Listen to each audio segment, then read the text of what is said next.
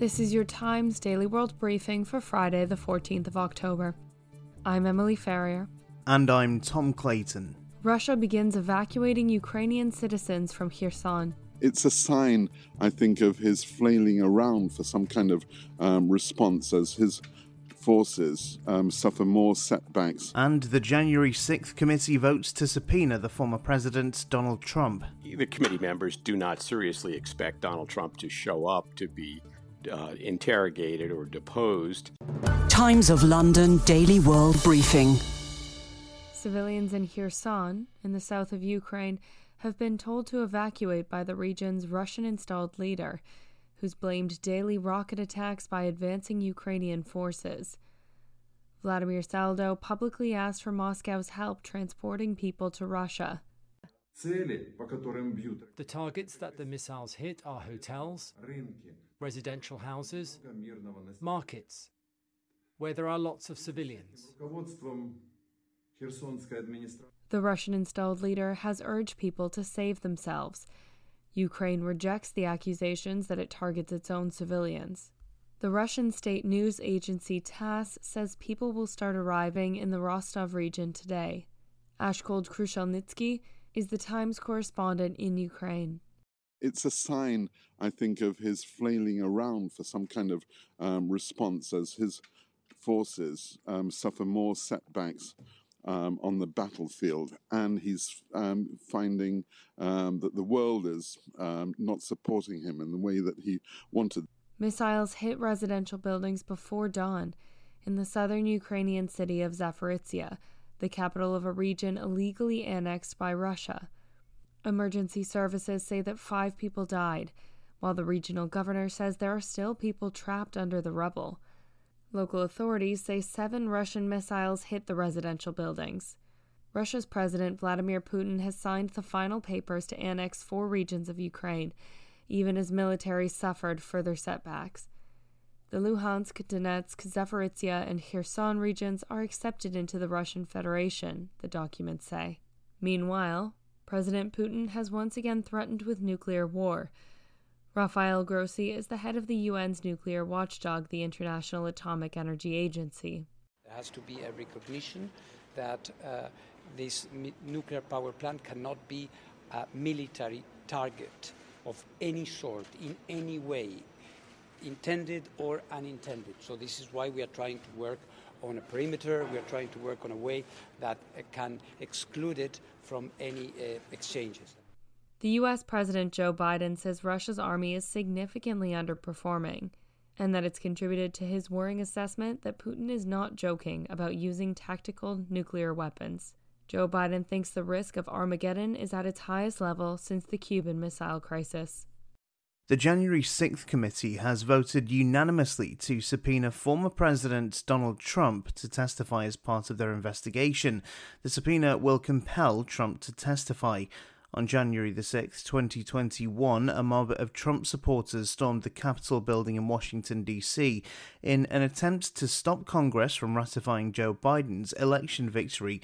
The House Select Committee has been investigating the attack on the Capitol, which left more than 140 police officers injured and led to several deaths, for more than a year, interviewing more than 1,000 witnesses.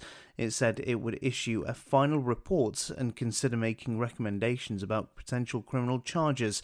The decision on whether to bring charges is up to the Department of Justice. Philip Lacavara is a former Deputy Solicitor General for the United States. He says it's not likely that the former president will give evidence. The committee members do not seriously expect Donald Trump to show up to be interrogated or deposed. I think this is largely a ceremonial or symbolic gesture to say to the country at large, we gave him his chance to tell his side of the story.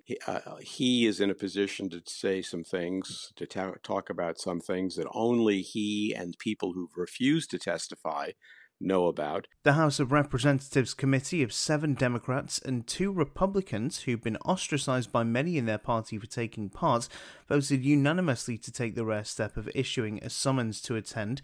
It's come very late in proceedings, however, meaning that Trump may be able to defer until after the midterm elections on November the 8th, when Republicans are expected to take control of the House and end the committee's work. Will Sommer is a politics reporter at the Daily Beast. This is very remarkable that they're saying, now we're demanding that Trump come and testify himself, saying that sort of all of his, minions essentially refused to testify about their conversations with him. This hearing today was really about positioning Trump as the mastermind or the prime mover behind January 6th. And so now they're putting the ball in his court. The first president to be impeached twice joins a small group of predecessors who've been served with a subpoena by Congress. Richard Nixon for tapes while in office, John Tyler, John Quincy Adams and Harry Truman as part of inquiries after leaving office. Other presidents, including Thomas Jefferson, James Monroe and Bill Clinton, have been subpoenaed in civil, criminal and military proceedings. Trump has repeatedly denounced the committee as a witch hunt. On the way, Amber Heard has filed an appeal and the Dutch princess is forced to remain at the royal palace. Times of London Daily World Briefing. The Japanese Chief Cabinet Secretary, Hirokazu Matsuno, said on Friday that the recent ballistic missile launches by North Korea are becoming increasingly difficult to identify, as well as counter. The Japanese government believes that North Korea may engage in further provocative activities in the future, including conducting nuclear tests. We will continue to work closely with the US and other countries and do our utmost to collect and analyse the necessary information and stay vigilant and monitor North Korea. This comes after a missile launch in the early hours of Friday from the Sunan area near North Korea's capital, Pyongyang.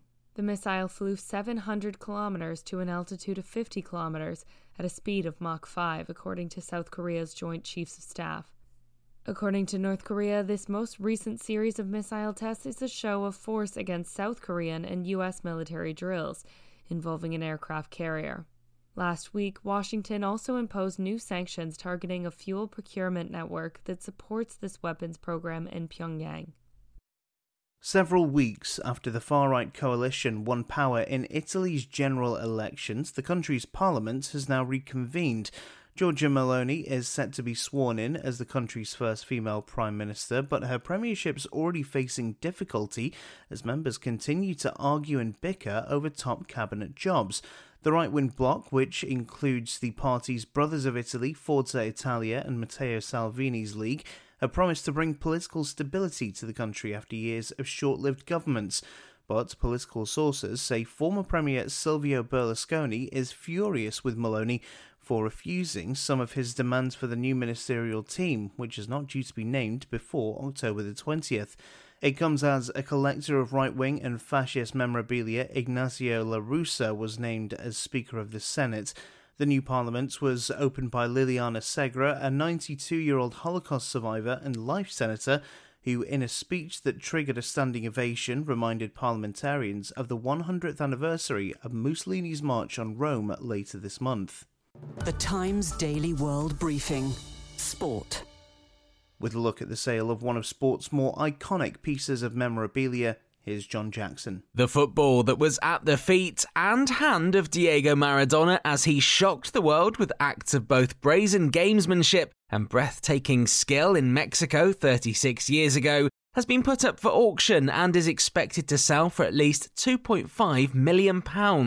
The ball in question is from the 1986 World Cup quarter-final between Argentina and England, in which Maradona scored 6 minutes into the second half by sneakily punching the ball over England goalkeeper Peter Shilton, a goal he said afterwards had been helped by the hand of God. Just 4 minutes later, he dribbled from his own half past the number of England players to score a sublime second that regularly tops polls as the greatest goal in World Cup history. The ball is being sold by Tunisian referee Ali bin Nassar, who officiated in the match. Earlier this year, the shirt worn by Maradona in the very same game was sold for £7.14 million. Maradona, regarded as one of the world's best ever footballers, died in November 2020, aged 60. The Times Daily World Briefing. Entertainment. The saga continues as Amber Heard has filed an appeal against the libel judgment that ordered her to pay her former husband Johnny Depp $10.35 million. After a high-profile trial, the actress was found to have defamed Mr. Depp by portraying herself as a victim of domestic abuse. But she states that the jury was led to believe that she was on trial for statements she made before the publication of an article at the center of the trial, and what she calls a lack of clear and convincing evidence. And finally, we all had our reasons for wanting to move back home during university, whether it was for financial reasons or we just missed our mum and dad. But it's believed the Dutch Crown Princess Catharina Amalia has been forced to leave her apartment in the Netherlands over security concerns. Queen Maxima and King Willem-Alexander are said to be concerned about the gang attacks or kidnappings, as the princess was ready to begin study at the University Amsterdam. Now it's believed she's moved back into the Houston Bosch Royal Palace in The Hague. Dutch police and the Secret Service there have since refused to discuss the princess's security arrangements. And that's your Times Daily World Briefing for Friday, the 14th of October. This podcast from The Times is brought to you in partnership with Google Podcasts.